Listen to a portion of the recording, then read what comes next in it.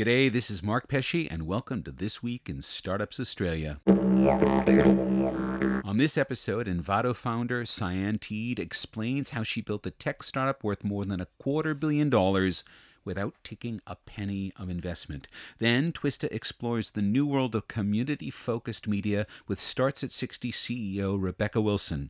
These are two entrepreneurs making a big dent in the universe, and they're on this episode of This Week in Startups Australia. This Week in Startups Australia is proudly sponsored by Braintree, the easy, all-in-one payment solution for your app or website. When I was doing my research for guests that I wanted to see on Twista and Series 4, and I was doing this at the end of last year, one name came to the top of my list immediately. I was reading a Startup Smart article about diversity in the tech workplace. I will post that article to the Tumblr. It was a very straightforward, no-nonsense, just lots of good data about how to build a diverse workplace. I'm going to quote a paragraph here. A great company for women should leave them stronger, better able to create their own positive ripples through entrepreneurship, leadership, and mentoring. Now, the author of that quote is here with us in the studio today. Cyan Teed is more than just a perceptive analyst of startup culture. Envato, the startup that she co-founded, is now one of the great success stories in Australian tech, and Cyan herself was recently named one of the 100 Women of Influence by the Fin Review. Cyan, welcome to This Week in Startups Australia. Thanks for having me, Mark. So tell me about Envato. So Envato, we're 10 years old. We are essentially a digital marketplace where people buy and sell creative digital goods. How did that start? Where was the genesis of that? I was a graphic designer. Mm-hmm. My husband and co-founder Collis was a web designer. Mm-hmm. We were using stock. We were buying and selling stock ourselves. Right. And really we felt that, one, there wasn't really a lot of the stuff available that we felt like we would like to be using. And two, the way the industry was set up and the share of each sale that the people creating the stuff were getting was really, really low. It was sitting around 10%. And philosophically, as a daughter of a photographer, and somebody who grew up around creatives, I felt that was philosophically quite wrong. But it's not just philosophically quite wrong. You aren't going to get a decent market if people aren't feeling like they're getting paid well for the work that they're licensing out, right? I mean, it's just that economically. Oh, absolutely. I totally agree with you. And I think that's been one of the reasons for our growth, and the reason why we've been able to get such market share is because, we are so geared towards that community of sellers. How did the other companies in this, because the people have been doing this for a while, how did they all get this so wrong for so long? I mean, did you ask yourself that when you were starting up the business? Look, I think the photography, it all started with photography. And photography is an interesting beast in that everybody thinks they can do it, and everybody is quite willing to do it for not much money. Particularly these days, now that everyone has a smartphone, everyone thinks they can do it. Exactly. So at that time, the only real stock that was selling at scale was stock photography, and the market was a little bit sort of skewed because professional photographers were really competing with people who went, great, if you want to get my stuff for free, fantastic, if you're using it, that would be wonderful. Now, we sort of, the first marketplace we opened up was Flash, was geared towards Flash. So that was an entirely different beast. And we actually started with, we were offering between 15 and 25%. We were offering quite a low rate as well. But we were bootstrapping, we were trying to get it done, and the intention was really that we would increase it whenever we could. Now, you and your husband made the decision to go into business while you were working as designers. So did you sort of take the leap, or did you sort of continue to work full-time while you were starting the business? We continued to work full-time while we were starting the business. So you have no idea how naive and how green we were at that point in time. We had this idea. Actually, I personally do have some idea, but yes, I think you're right. So we, we thought, oh yeah, it'll take a few weeks. We'll just hire one developer, and then, we'll get this thing up and running, and it can just earn money in the background. Maybe we can travel. That's really where it started. And then, of course, you fast forward 6 months, and you've built this thing with every bell and whistle that it turns out the market didn't want anyway. You have spent all of your money, borrowed money from your parents, living in your parents' basement, and you've been, working like a crazy person to pay the bills and doing this thing in the evening on the weekends. So by the time we launched, we were very, very invested in it going well if we were ever going to see the outside of my parents' basement again. Which is actually really good incentive to get the company going. It makes you hustle. Yeah. It makes you hustle. Okay, so in the 10 years, I guess in the first couple of years, when did you know that you were having traction? Did you get traction right off the bat? How did you build that? Look, I'm always amazed when I look back that we got a sale within the first week, and that sale came from Sweden randomly. I mean, it's interesting. There's never been a time in history where someone could start a business with so little experience in their person's garage, and their first sale comes from Sweden. It's absolutely fascinating. But we had a bit of difficulty, with marketplaces. There's that whole chicken and egg scenario, which one do you focus on first?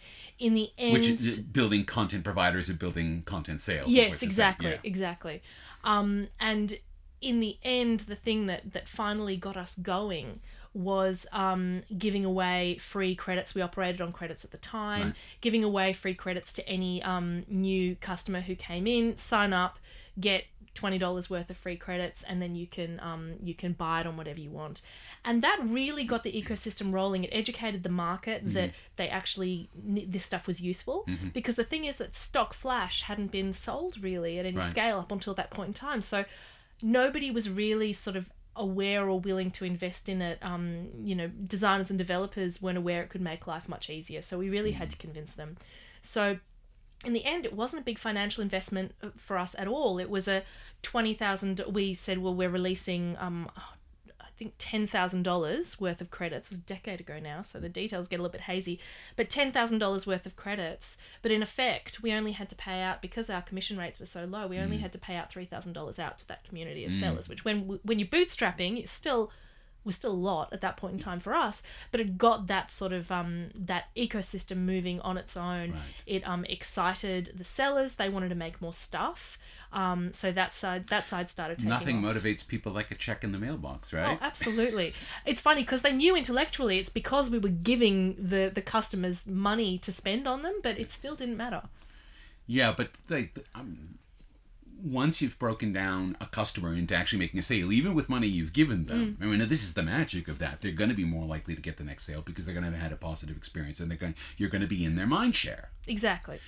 So what was the second market that you opened up, and how did you know that you needed to open up a second market? Look, I think we were mostly just really eager to get first to market in as many different spaces as we could. And once we'd sort of created this platform, we thought, all right, well, it's really easy to translate to all these different spaces where we feel stock could be sold in a different way. But you don't have resources necessarily to market across all of those spaces. So how do you pick and choose which ones you focus on? Well, look, I would love to say there was some sort of scientific incredible decision-making process behind it, but really it was a little bit of a, okay, well, what would we need as designers? What do we need? Primarily? Right. And the good thing is that a lot of these creatives that were selling with us had skill overlap. So they'd say, all right, well, yeah, I know I've been selling Flash so far, but I do a bit of music in my spare time. All right, I'll put some music on there. We had, one of our co-founders, Jun, go around with an audio recorder, just recording sound effects for about a month and putting them up onto this audio marketplace. The second one was Audio Jungle, which had sort of a slower growth, but in the end, it did grow to be very large. It's interesting. They've all had slightly different patterns of growth. Right. How many markets do you now have going? We have 8 marketplaces. So. But look, they all live under a sort of a bit more of a canopy now. We call it Envato Market. And look, there's everything from website themes, code snippets, video files, After Effects files, graphics, audio. There's a lot of different sort of areas that we cover, and we really bill ourselves as a one-stop shop for creatives. So you can go there and basically get any stock you might need for your creative or marketing projects. Okay, so you get all of those. How much revenue now in 10 years are you starting to generate on an annual basis? Or can you talk about that? The board is not doesn't allow us to talk about specific revenue, but over 50 million annually revenue. It's really good. Well done. Thank you. You're listening to This Week in Startups Australia. We will be right back.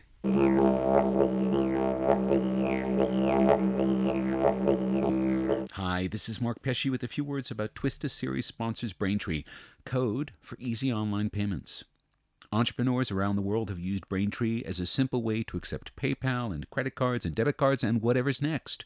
With a single, scalable integration, you get robust fraud protection on over 130 currencies around the world, making your global expansion a snap. And using Braintree, that's as easy as integrating a few lines of code, getting your business up and running fast. To learn more, visit BraintreePayments.com/Twista. And we're back talking to Cyan Teed, who is the co-founder of Envato. Now, you went into business with your husband. I always find that very interesting, and I've talked to other entrepreneurs about when you're going into business with your life partner. How did you negotiate that? You see a lot of each other. That's the thing, right? Yeah, we're in each other's pocket, and there's a story I always tell. We after the business started taking off, we decided to travel for a while and work remotely, and we spent 3 months in Hong Kong. And at the end of it, someone said, "Oh, so how long did you two spend apart? You're in an apartment together. You're working together." And we calculated we'd spent 3 hours apart in that 3-month period when I went to go get a haircut. So it gives you a bit of a sense that we're pretty comfortable being in each other's pockets. Right. I think it never occurred to us to do it any other way. We both sort of, we came up with the idea together. We were excited about it together. And we were already running this little graphic and web design business together prior to that. So it didn't feel it didn't feel uncomfortable in any way. It really felt quite natural. At the beginning, we didn't really have any sort of ground rules about how it would all work. Right. And it did work very well, although we found, over time we developed our own sort of spaces that we're, that... Well, how many employees do you have now?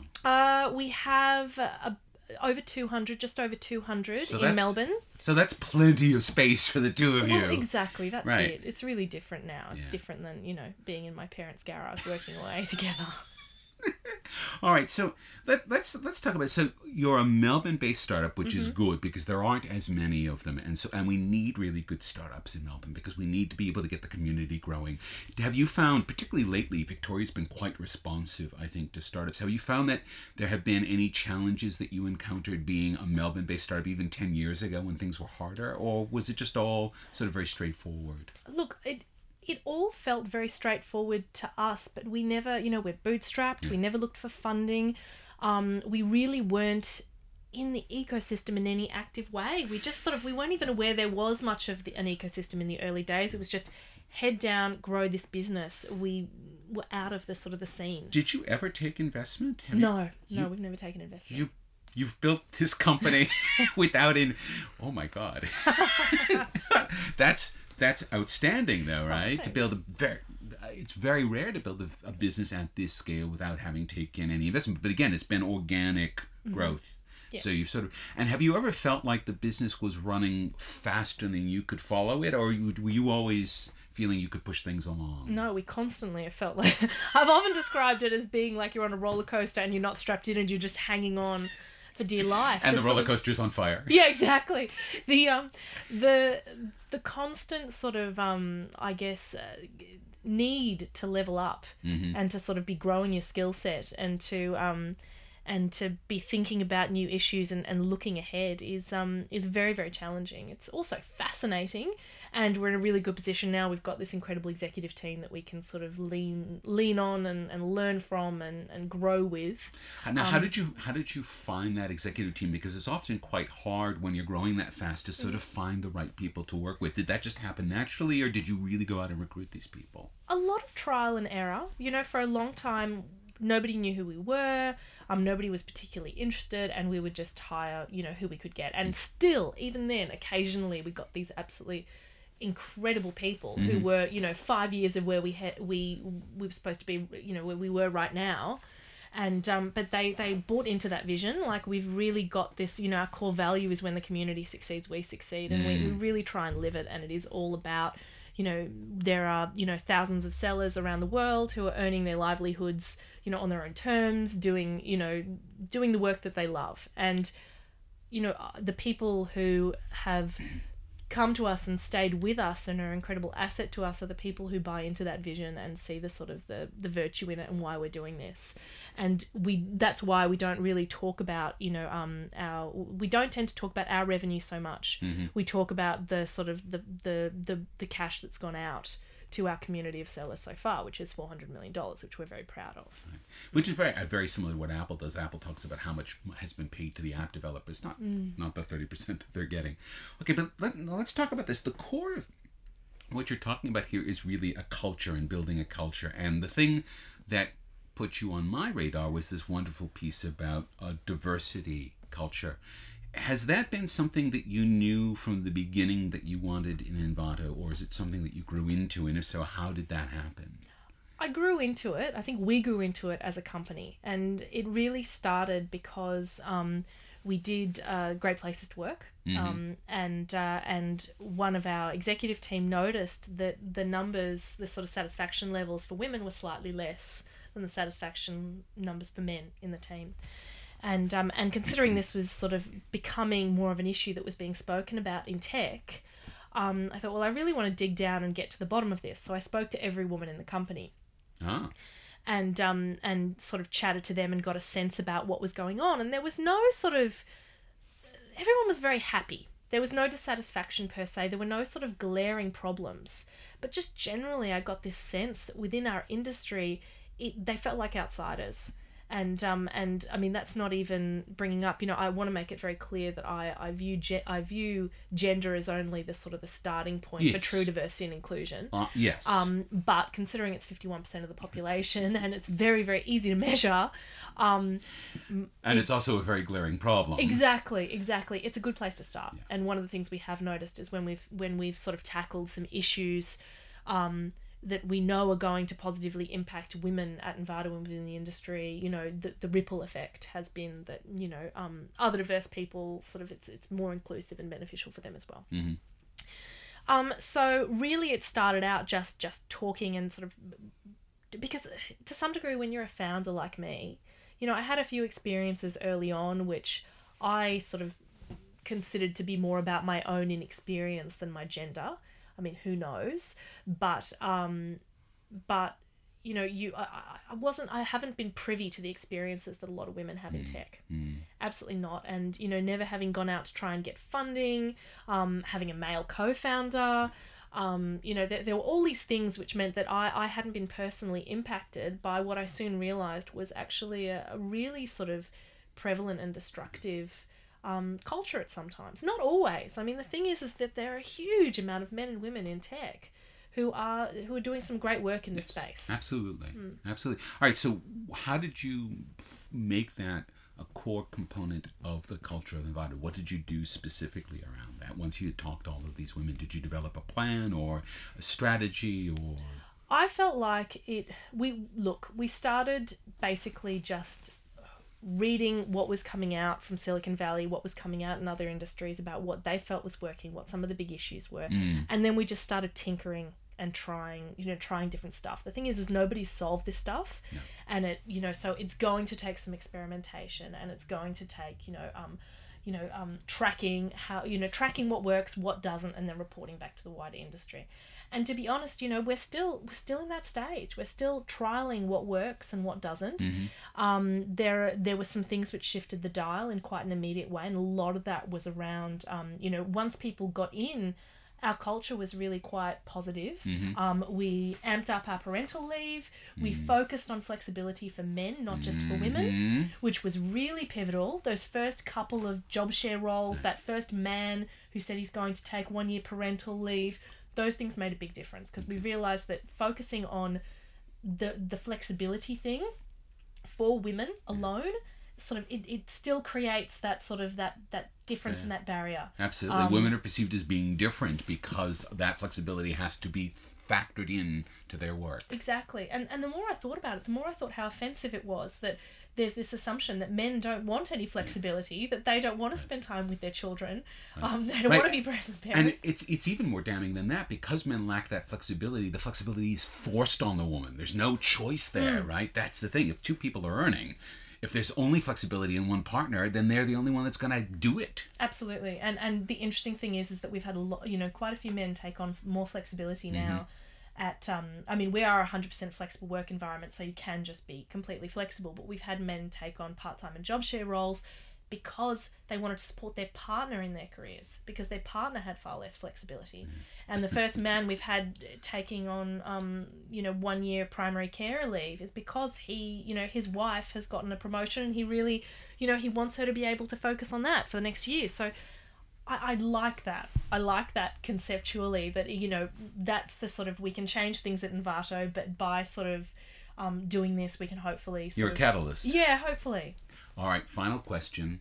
So with those revenues, you are actually dangerously close to being Australia's next unicorn. How do you grow over the next couple of years to actually get to that point where you're at, $150 million in revenue, and that's sort of the magic tipping point? Look, I think we've always had a pretty simple philosophy, and that is to try and help as many people as possible earn as much money as possible doing the work that they love from as many people as possible. So we have 7 million members right now. That's 1 in every 1,000 people in the world, which is not bad. Quite mind-boggling. It's not all of them are active. There's I think we're sitting at about 1.25 million active this year. So it's sort of this thing about ensuring you retain, but also ensuring that maybe you're making the most of the market that we have, which is the designers and the developer market. But there's also it turns out that there's a small business market, that there's a small business demographic that accounts for a good percentage. So you're still learning about your business a decade in. You're really still learning about your business. Absolutely. Does anybody ever stop learning about their business? No, look, definitely. It's still very much a work in progress, and I'm sure will continue to be for the next decade. Sayanti Eid, thank you very much for being on This Week in Startups Australia. Thank you for having me, Mark.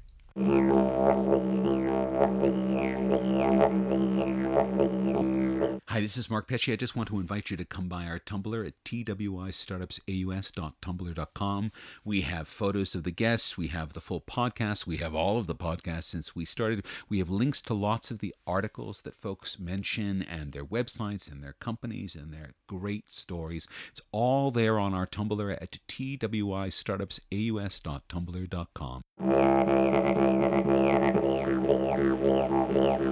It's one of the great truisms that Australia and most of the developing world have aging populations. And that's supposed to be a bad thing economically because old people work less than young people and they require more support and they're just a drag on the economy. Well, we're going to see how that plays out over the next 20 years. But right now, there is an incredibly vibrant generation of seniors. They're in good health. They're expected to live into their late 80s or early 90s. They're already starting to. And these folks have more or less been overlooked by the modern media culture. Well, our next guest reckons that oversight is actually a huge opportunity. Rebecca Wilson is the founder and CEO of Starts at 60, where she's building a media empire centered on seniors. Rebecca, welcome to This Week in Startups Australia. Hello. So, okay, tell us how you got this idea and how you've built it. Okay, well, I was born with a community streak in me to start with. I have always loved a great advocacy project as well as a smart business. But I sat around a few years ago watching my parents as they hit 60, and it was better than the period at which people hit childbirth for regeneration of themselves. And so I watched my mother-in-law, my father-in-law give up their business, go through a phase of getting their first grandchildren, changing their house, changing the way they dressed, changing the way they behaved, getting healthier, getting more prevention focused, thinking about their hobbies, thinking about their dreams, buying a caravan, buying a boat, selling a boat, moving house, moving to an apartment, changing all their furniture. Behaviorally, then they started traveling. Wham! Did they start traveling? Right. Holy cow, did they start traveling? And it was just this constant observation of the fact that they had nowhere to go to normalize those decisions. All of us go to media, to the internet, to social media, and to communities to normalize those things. You go out there and tell me a media brand focused on the over 60s. Well, they're not supposed to spend money, but what you've just described is a very expensive set of... This is the community that doesn't use the internet and doesn't have any money. I'm sorry. Did we miss something here? But I think that is the perception. That's the barrier. Shh, don't tell anyone. That's always existed around this, that you want to get people, what is it, basically between 18 and 35, because that's when they're molding the buying decisions of a lifetime. Compete with everyone else. Go for it. But this is the received wisdom in publishing and advertising. Though, absolutely. Right? Go with the herd. Lemmings first. Sorry. No.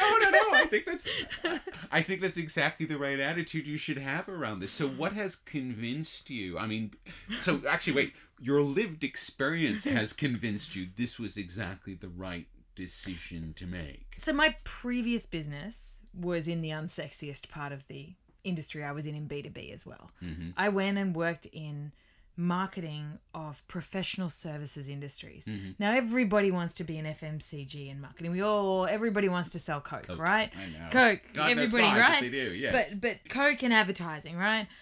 Well, I can tell you there's more professional services businesses in the world than there is businesses like Coke and successful FMCG brands, and yet they have nowhere to go to get marketing because nobody sells them any, right? Because it's not sexy. So you have a talent here for discovering markets unsexy markets that are really cool.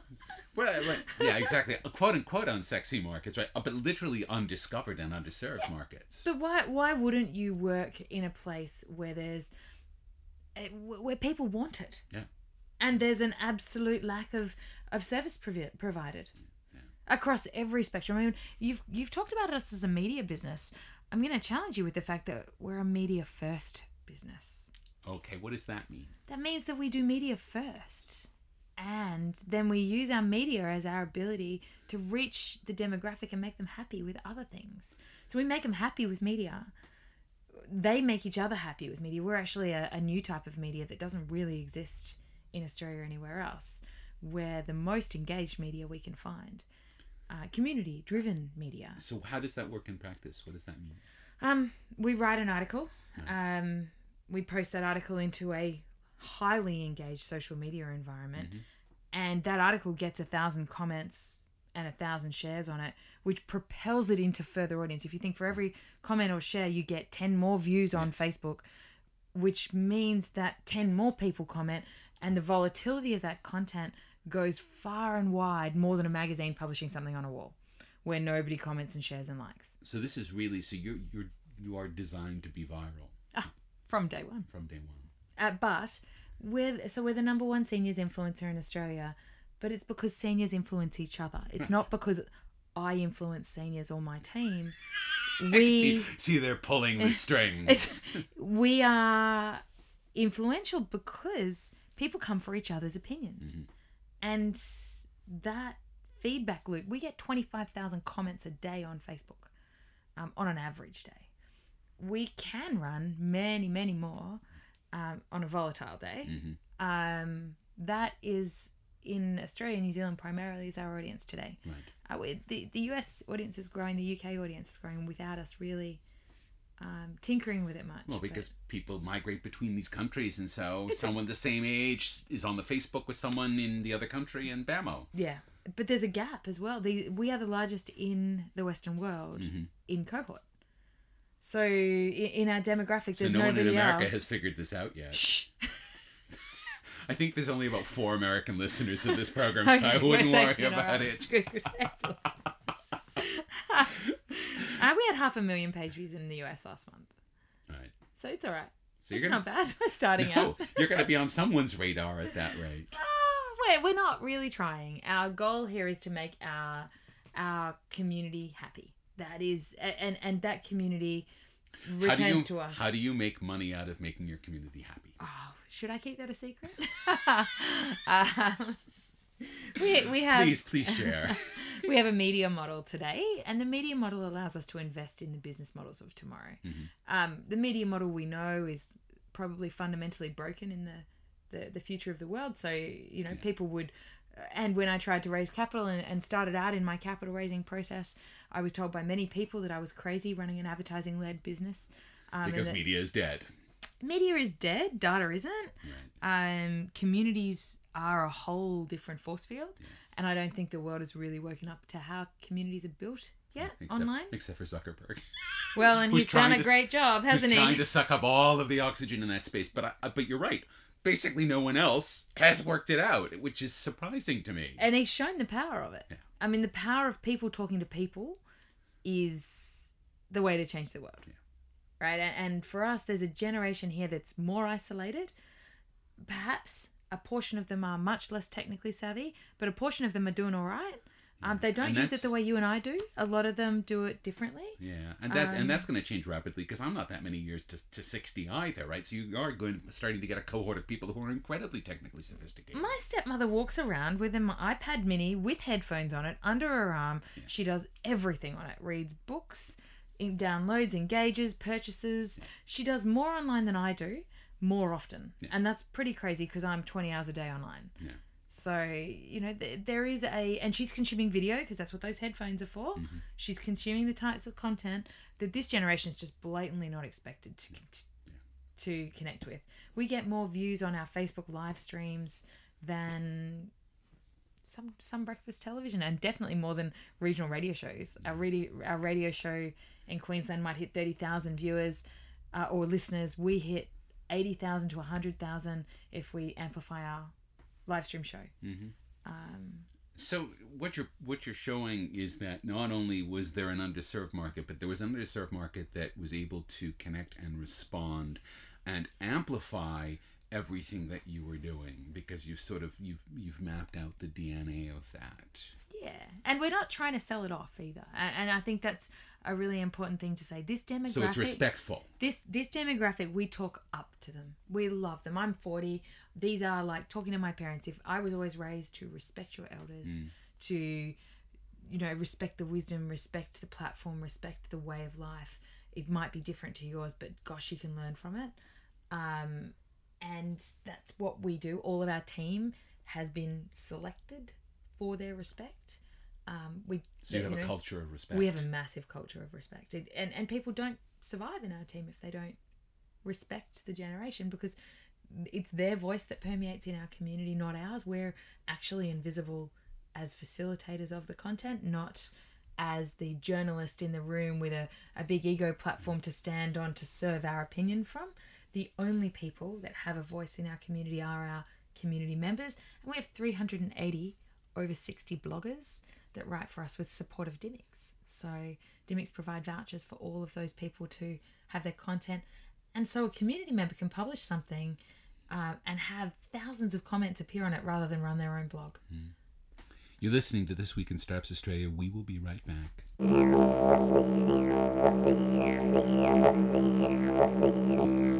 Hi, this is Mark Pesce. We're almost at the end of Series 4. It's been really good. We're now starting to recruit advertisers for Series 5, which will start in February. So if you want to reach thousands of the smartest entrepreneurs and investors in Australia, please contact us at mpesce@gmail.com.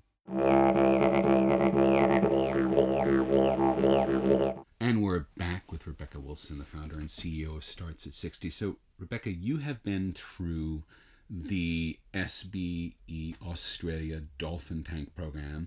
You've been through in 2015, so not 2016. We've had a few folks who've just been through the program. You were through it. You've now had time, I guess, for it to age with you. Yes. So you've had more time to reflect. Can you reflect on both your experience of going through it and how that's actually sort of changed your approach as an entrepreneur? Yeah. We were in an interesting point when we went through SBE, or Springboard, as we all call it in the inside. How long have you been running before you went at SBE? Starts at 60 is 3.5 years old now. Okay, so you've been at it for a while. Yeah. Well, that's since day one when we turned on a switch, like $40 template on the internet. right? From Little Things. With my husband going, why? Why are you spending your nights doing that? Why would you want to do that?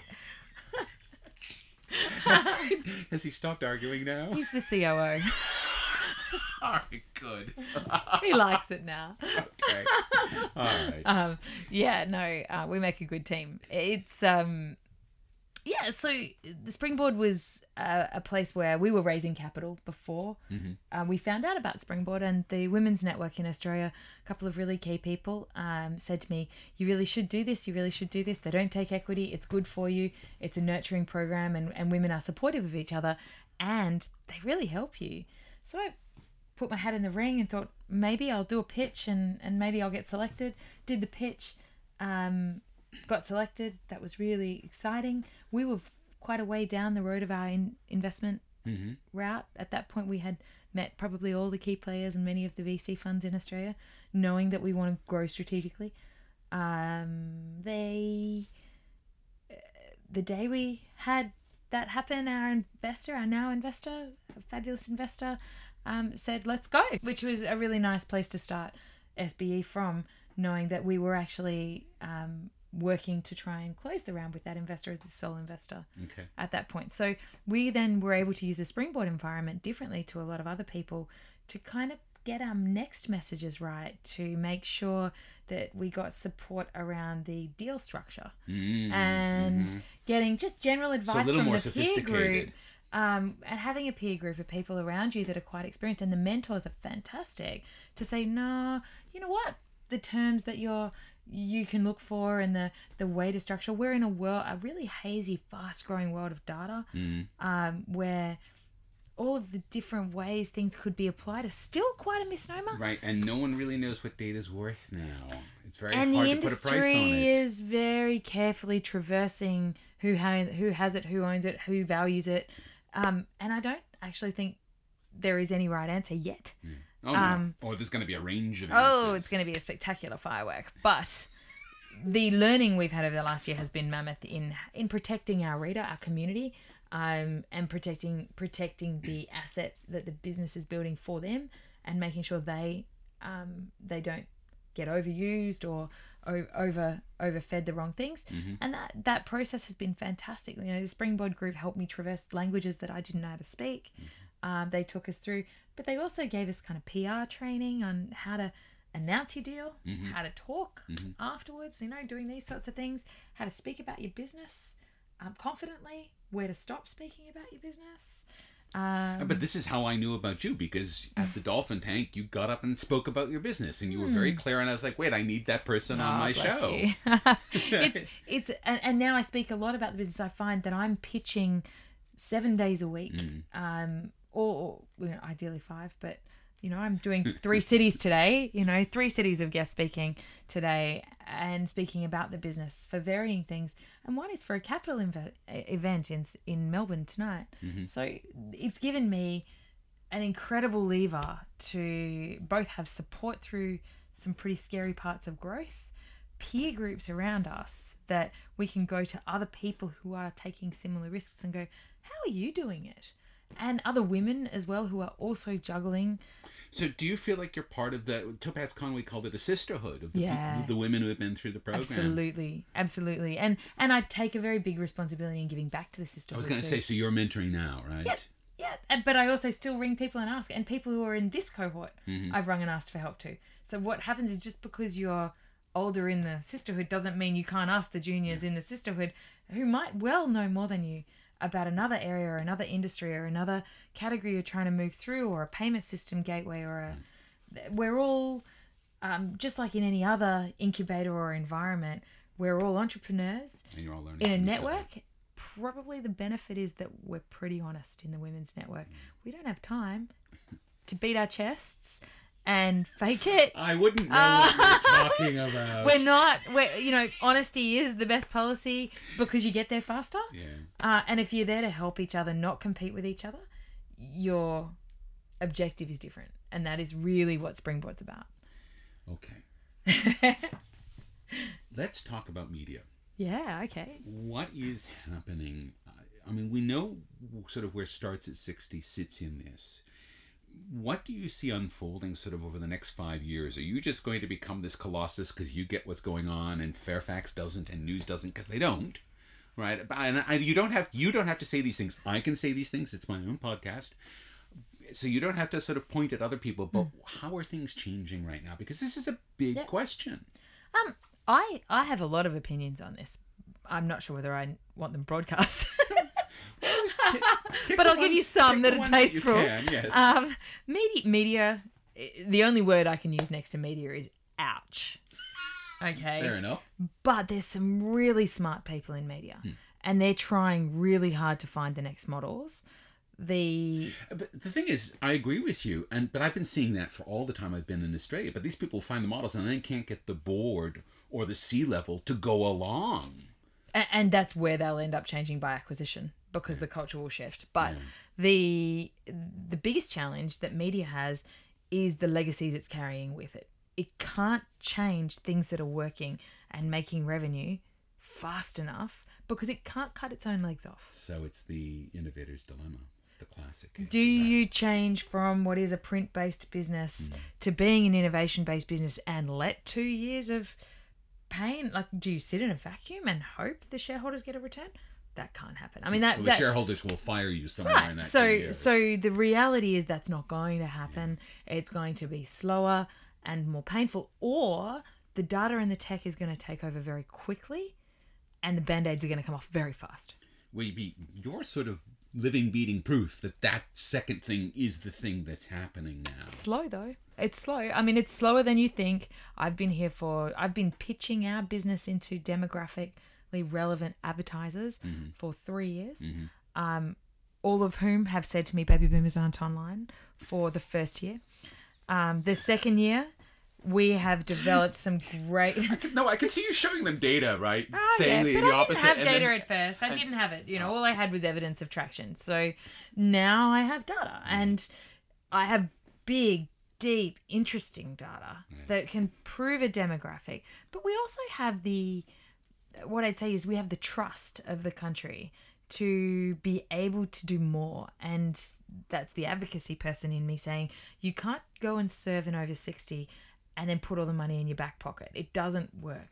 In a growth business, the opportunity is to serve powerfully, to use all of their needs. And let's face it, it's not just media doing it to them. Yeah. I'll be pretty honest. I walk down the streets in Australian business and very senior, capable people are completely blind to the power of the baby boomer in their business. Or on the flip side, they're incredibly aware, but they're still buying millennial media because their advertising agency says. Right. So it's inertia. It's inertia. It's somebody told me. It's 3 people told me. It's anecdata. The power of the crowd. The Mumbrella said. That's the media industry. It is that. I'm not from the media industry, so I'd hope that I could call myself part of the media industry now. But I wasn't. I've never worked in media, never in my life. But this is, innovations always come from someone working outside the field who can see the things that people inside the field can't. All I can see is consumers that don't want... I stood in a room this morning and I asked a room of 150 people how many had read a newspaper this morning, offline. I had no hands. No hands. No hands, right? 150 people. I used to get 2 hands in corporates a couple of years ago when I did the same question. I also asked how many read online, how many read news online this morning. I only got 10 or 15 hands. So the types of content... How many of them checked Facebook that morning? And I didn't ask that. Okay. But the types of content people are consuming is shifting. It's more rapid than people would want to have you know. And the types of content these companies are creating, if you really interrogate it, hasn't changed. It's just the type of content they have learned to rinse and repeat, and they do a good job of it. Like, people want news. Andreessen Horowitz, I think it was Andreessen, said it about 4 years ago when he invested in BuzzFeed. He said that media is going to change fundamentally, and I like this quote. I've used it so many times in cat raising rooms. It's hysterical, right? And that is, the media is going to right-size itself. The reporting media or the journalistic media, which is where I was educated. I have a part of a journalism degree and a wishful belief that journalism will prevail. It's going to prevail at the level at which it right-sizes with a market that wants to buy it. And that is, will people pay for premium media? We're seeing we will now. We're seeing we'll pay for music. We're seeing we'll pay for all different types of content. But it's all right-sized now. But you right-size the market for that type of product. And then the people in those jobs become higher skilled, better educated, less prolific, and more best for the job, more professional, right? So we have really highly followed journalists with really good reputations that investigate really well, and they develop and fight it out to have the reputation, right? In other careers, that's happened. Media was this incredibly saturated beast all over the country, many, many names, people only becoming famous in their local suburb or their local city or their jurisdiction. Well, it's tightening. So that top of media is tightening up. What's opening up is the voice of the everyday. We are actually all media producers now. The whole world is a media producer, and Facebook is the platform. Twitter might be a platform. Instagram is another platform. What other platforms are going to exist? I couldn't tell you. Snapchat, but that's Right. again for the young people. Yeah, we don't go there. You know, I won't even let my 13-year-old there yet. If I don't understand it, she's not going to. I told her she has to train me on Snapchat before she gets to use it.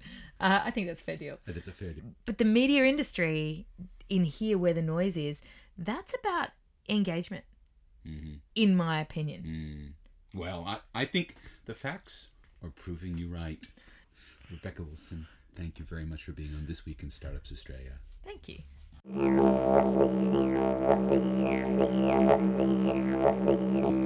Culture is more than the mindset you bring to your business. It's how you think of the world beyond your business. Rebecca Wilson saw a world that had basically ignored seniors and took that oversight as a challenge to do better, and in doing better, help change the world. Scientid, she builds her business around making creative communities stronger and more creative. But that stronger community, that begins in her business. Cyan listened to her employees to build a corporate culture that is more diverse. Big thanks to Twista sponsors Braintree. Their support makes this podcast possible. Thanks to Felix Warmuth and AnalogCabin.net for his hard work creating a podcast that is always wonderful to listen to. Thanks to Scientid and Rebecca Wilson for making the time to come on this show. We're going to be back in a fortnight with some tips on how to build great mentorship programs. Until then, this is Mark Pesce thanking you for listening to This Week in Startups Australia.